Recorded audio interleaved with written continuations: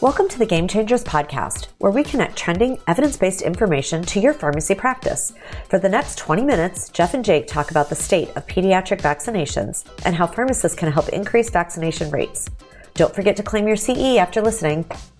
So this week, I'm joined by my frequent co-pilot and the guy who really kind of keeps this podcast afloat, Jake Galdo. So Jake, welcome as always.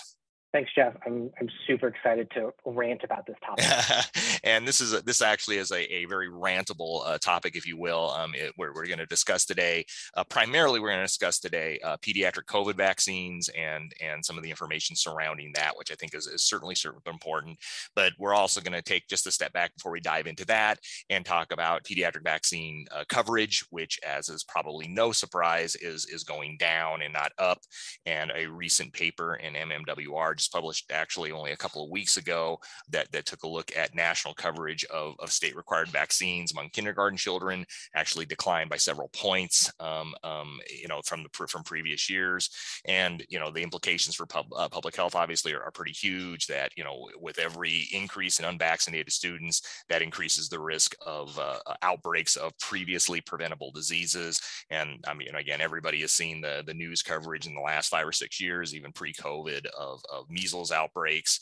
And, even more recently, there's been, more measles outbreaks. There was that small outbreak of polio that occurred on the East Coast last year, the year before. So, I mean, certainly we're seeing the real world implications when children go unvaccinated. And, diseases that we largely thought had kind of disappeared have really kind of reshown their heads, and unfortunately. So, and then, of course, as probably not surprising, this is certainly even more manifest with the COVID vaccines and the boosters for children. And there's admittedly, there's a lot of confusion about that. And I think we as healthcare providers probably needed to do a better job of, communicating to parents, how do you approach this sort of thing? So, I mean, again, I don't think this is, all on parents or guardians of children. I think that we, especially with COVID vaccines, probably should have done a little better job to kind of explain to them, well, this is when you need it. This is the kind you need, because it is kind of confusing. And that's why I'm glad Jake's with me to kind of discuss, that stuff in general, but just in the more global thing about vaccine rates going down. So, Jake, what do you think about all this? I mean, before we get into the updates for COVID, as a pharmacist, where can we help to kind of improve vaccine coverage, do you think? Well, I think there's a lot of things that are almost against us, but also for us in this kind of environment. First and foremost, it's really important to highlight the PrEP Act, which is our COVID emergency act that really expanded scope of services for a variety of healthcare providers, including pharmacists and pharmacy technicians. Mm-hmm. And that really enhanced, down to like 3 years, I think is what PrEP says, the ability of pharmacists to vaccinate children, because it has always been very, very state specific in what is the scope of practice. And so, like, the first thing that just jumps out to me, and like, how do we address this as a profession, is that we need to go to our legislation at the state level and start to codify what are the appropriate ages, or what is that age range, and what is the scope of practice for both pharmacists and pharmacy technicians. Because I'm really worried that we are just super dependent on PrEP authorization. And once that is not renewed, it's like it turns off the switch, right? Like suddenly the room is dark and technicians can no longer vaccinate. We can't do, specific age ranges.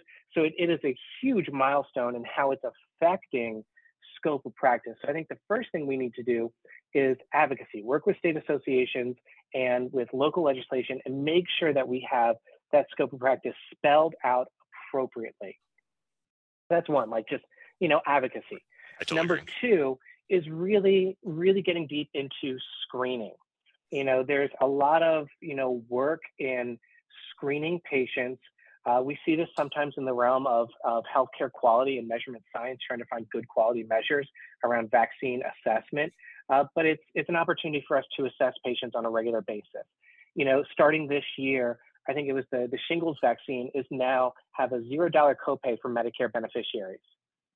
So like a lot of pharmacies are getting slammed, or some pharmacies aren't even doing anything about it because they weren't aware of that. Like there's an opportunity to screen and administer. I think the next one is the actual administration itself, and just being aware of the schedules. So for our Christmas card this year, we have a 14-month-old. For our Christmas card this year, we sent out a year of numbers, so 2022 in numbers, and it had fun facts like the number of Legos I built. It had the dose of trazodone for my poor dog that now has anxiety because there's a baby in the house. But it also highlighted the number of vaccines that our daughter got. And it wasn't number of shots or oral administration. It was the number of actual individual products. And it was 30. Wow. And I was blown away that it was actually that high. I didn't actually think that it was that high. And I can totally understand from the patient perspective, that's a lot. Right. 30 vaccines in 12 months? Like, that's huge. Right. And so if we look at the pediatric schedule, it's at birth, 1 month, 2 months, 4 months, 6 months, 9 months, 12 months, 15 months, 18 months. That's the first round. And then after that, it's 4 years. Right. So in the first 18 months, we're doing shots every 2 to 3 months. And then it stops. And then we wait a couple of years, other than flu and probably COVID routine. Right. So I think there's a huge advocacy part here and recognition.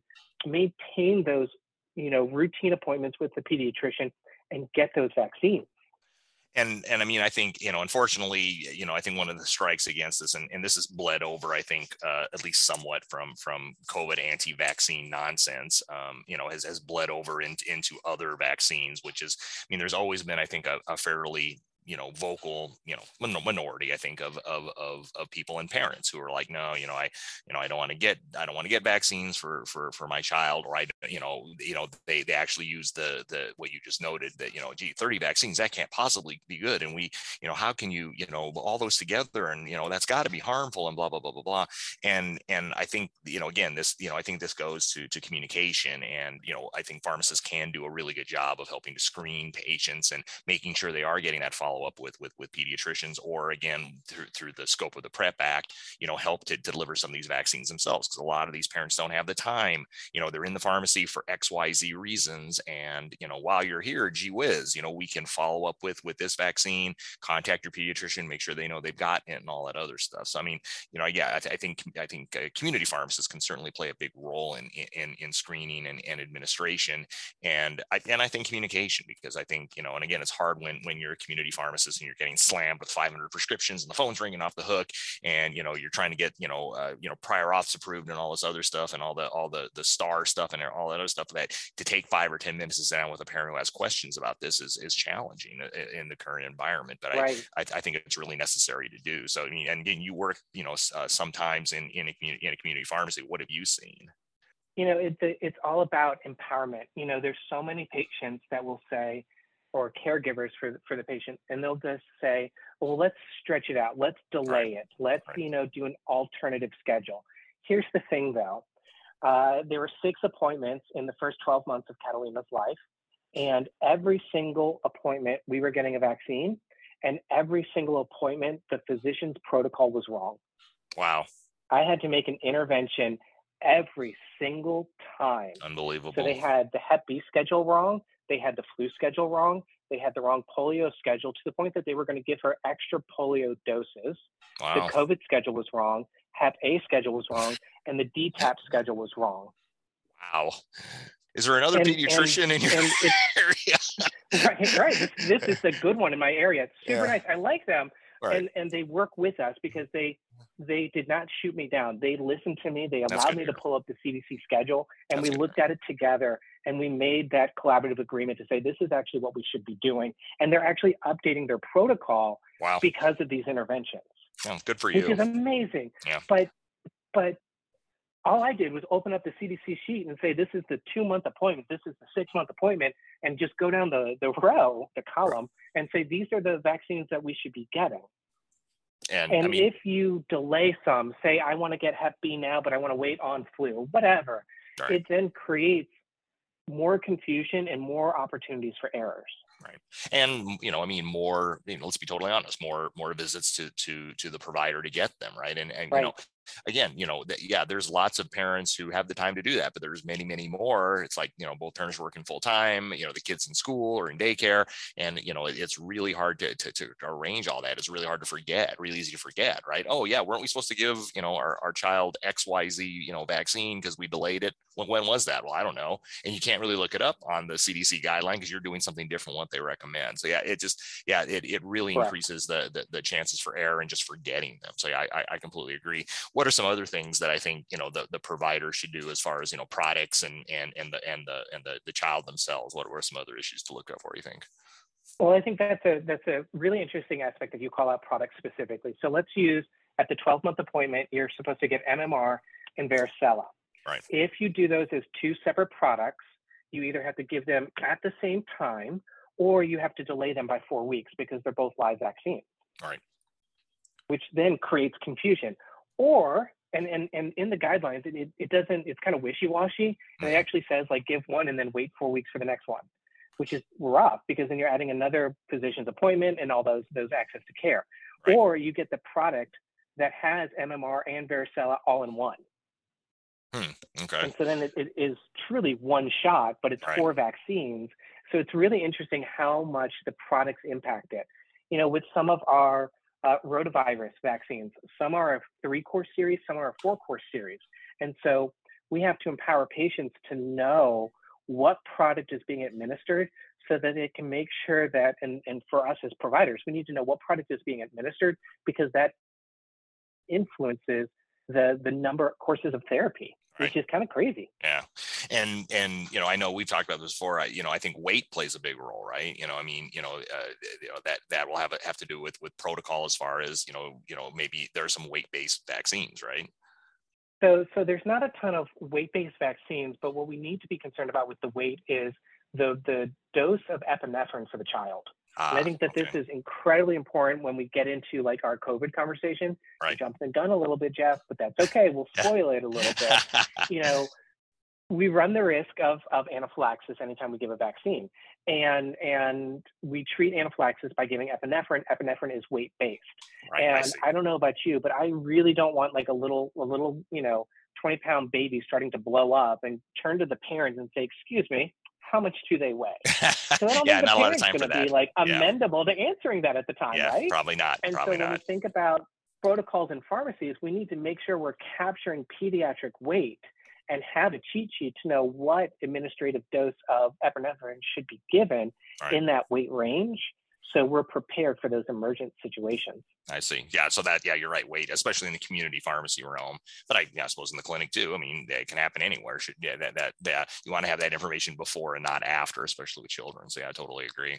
So, bottom line is that, it's kind of depressing information, unfortunately. And I think that, community pharmacists can really make the difference here. And of course, as with, everything else, it's, one more thing that, I serve from the community pharmacy side is like, one more thing to pile on my already overflowing list. And, obviously we need to really, and that's a whole other podcast, probably in a whole other series of podcasts we could do is we need to do a much, much better job at staffing pharmacies and making sure pharmacies are staffed appropriately. That's, like I said, if I could solve that problem, I would be king of the world. But I think this is an important piece. And again, if you can position your pharmacy to the point where you have a pharmacist who has the time to do these screenings, has the time, to deliver the appropriate vaccines, it's obviously incredibly important. So then we can have a pivot from that into, specifically, COVID boosters for children.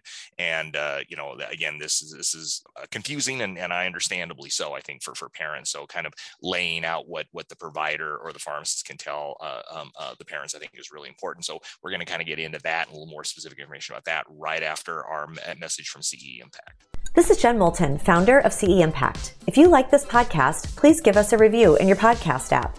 We're growing, and the more likes we have, the more content we can bring to you. Thanks for your continued support of our CE Impact membership and education. We appreciate you. So we're back talking about pediatric vaccines and the kind of bad news surrounding the fact that I think the COVID pandemic and the vaccines and the anti-vax kind of nonsense surrounding the COVID vaccine vaccines has really kind of hurt our ability to deliver them appropriately. And in this last winter, of course, and I think this is still true in much of the U.S. anyway, we're still in the depths of what they're calling the triple demic, right? Especially in children, we're seeing high numbers of RSV, high numbers of flu, and of course high numbers of COVID, all kind of mixing and matching together.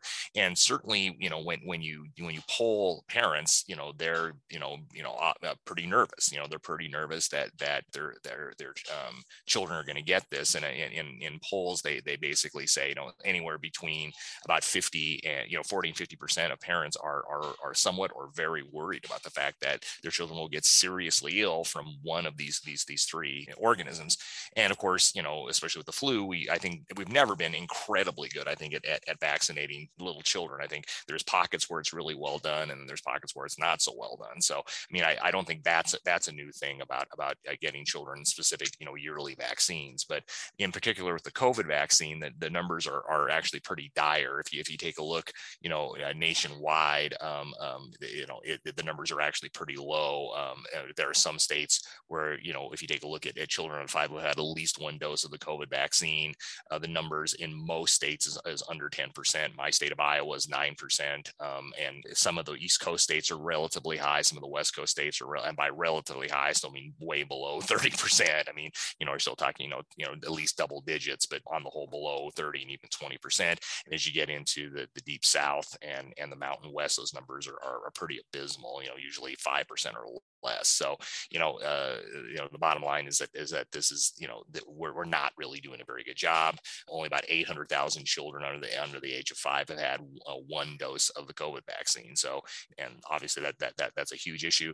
I know that the narrative is, well, children never get sick with COVID, and they can be seriously ill with COVID. And I think if you really just take a look at the data, that's kind of patent nonsense. I mean, yes, it's relatively rare for children to get super ill, but they can, and if they do, they can be in trouble. And this is, it's really no different than, the argument that people with who are against the measles vaccine. Well, measles really isn't that big a deal. We had hundreds of years where kids got measles and they did just fine. Well, no, actually, they did. Many children did fine with measles, but there is a significant number of patients who had serious and long-lasting, lifelong problems associated with it. So the idea that, well, just because this disease doesn't make everybody drop in the streets, we shouldn't be vaccinating against it.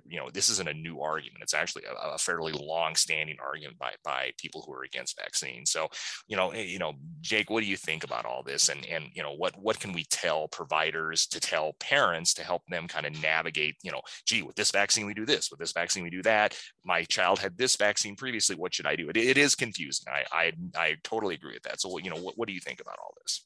Yeah, so like with the COVID booster arena, it's super, super confusing because we talk about like a bivalent booster and it's authorized for anybody that did the Moderna primary series, but it's not authorized comp launch for Pfizer. So Pfizer, when it was authorized for those under 5, was a 3-dose series as your primary series. And if you've done 3 doses with Pfizer already, you're not eligible for a bivalent booster. Okay. If the child's only done 1 to 2 doses of that primary series, then they could get that 3rd dose as that bivalent booster. With Moderna, it was a 2-dose primary. You just do your primary dose, and then you get your bivalent booster for a total of 3 doses. So it is, product specific, which makes it a little difficult. Sure. I was actually talking to our clinical coordinator at our pharmacy about this. And I'm in Alabama, so we're winning with 2%. I hear you're 9, Jeff, and I raise you 2%.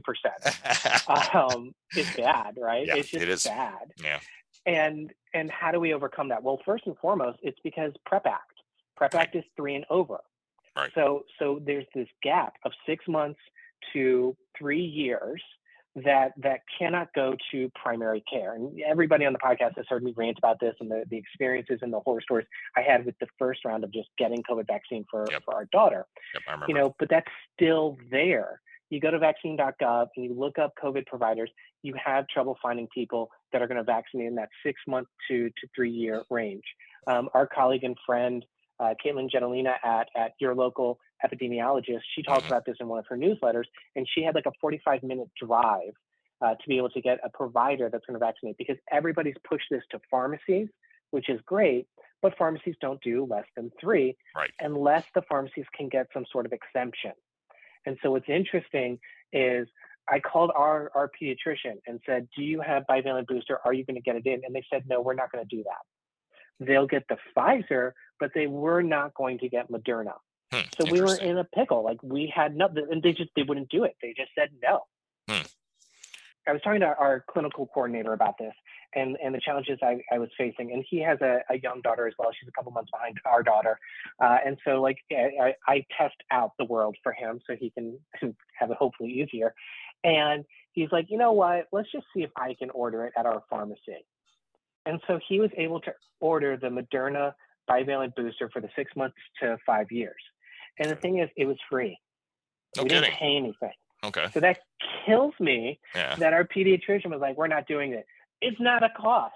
Right. It was literally free. And so Anthony ordered a box of vaccine. There was no cost of goods sold. We paid nothing for it, and it showed up. So even if Catalina is the only one that ever gets a dose out of it, it's still a good ROI because it costs zero. Wow. Okay. And I suspect right? most people are completely unaware of that. So yeah. Right. And okay. so then we went ahead and we changed the protocol, and Anthony administered it to Catalina. We were the first one that he did under the age of 3 because we got the authorization. We changed our protocol. We made sure we had weight, and we were good to go. It was shocking to me that I had to go to my place of employment, a pharmacy, change our protocol, order the vaccine so that I could get my daughter a bivalent booster. Yeah. And again, you're savvy. You can navigate this really, really well. I cannot imagine that the average parent who's interested in doing this is going to be able to navigate that, what you just did. I mean, I think they may call their pediatrician who says, no, we don't do this. And they're going to go, okay. And then they're done, Right. I mean, I lived with a nice Italian gentleman, exchange student in college. And he once told me, Giuseppe told me, like, Jake, you must have 100 no's to get one yes. And he was telling me about how to date. And I feel like people in healthcare aren't going to do that. You're not going to have a parent that's going to get 100 no's before they get one yes. Right. They're going to get that first no from the pediatrician, from vaccine.gov, and they're going to give up. Right. And so the thing that we can do is advocate, support, and encourage and help patients navigate this. Right. I mean, and your story is obviously compelling, and I'm glad you've taken the time to share it with us. I know the other thing that I've seen, on social media, and I'm not, as people know me, I'm not a huge social media guy, but the social media I do peruse, there's been this, big push, I think from people against the COVID vaccine, saying, there's not even data in humans, there's no real world effectiveness data in children, with this bivalent booster. And, I think it's important to keep in mind, if you're confronted by a parent who's like, why would I give this just based on data looking at immune response? I think it's important to say this isn't the first vaccine where we've used that as a marker before we've had good, real world effectiveness data. Many of the older vaccines that we've used for a long time, had, very little clinical trial data. And if it was, it's from decades ago, there hasn't been a big polio randomized controlled trial in the last 50 years, and yet we routinely give these vaccines to people. So I think, again, when you're confronted with somebody who's like, there isn't even any real world data on this, it's like, you're right, there isn't. And it's going to be difficult to accumulate because again, with the change in how we check for COVID, I think that many people, and I'm probably as guilty of this as anyone else, I've had, a cold in the last, 2 or 3 months. And I was like, I probably should check myself for COVID, but I didn't, I'm like, we'll if I get better, I guess I'll get better. And so I think the vigilance of people to just check COVID even in the household has really declined. And I think, obviously when they do that, we don't have that information. So it's going to be very, very difficult to do some sort of controlled trial. I'm looking at this, and of course, given the numbers involved, it's going to be very, very hard to collect this data. But just because you don't have that does not necessarily mean it's not effective, and it doesn't mean we don't have precedent for doing that, because again, that we've been doing that for a long time for a lot of other vaccines. So that's kind of a good dimension. I will say, I'm a huge Penn and Teller fan, always have been. I've gotten to see them a few times in Vegas, and they put on a great show. And they have a show called, they used to have a show called BS. I can't say the actual name of it on the podcast, but it had, and you can go on YouTube and find this, but they have a terrific vaccine segment where they basically have little figures of children, and they have like 100 figures of children, both, one behind Penn and one behind Teller. And they talk about how, many of the anti-vaccine arguments numbers are just, ridiculous.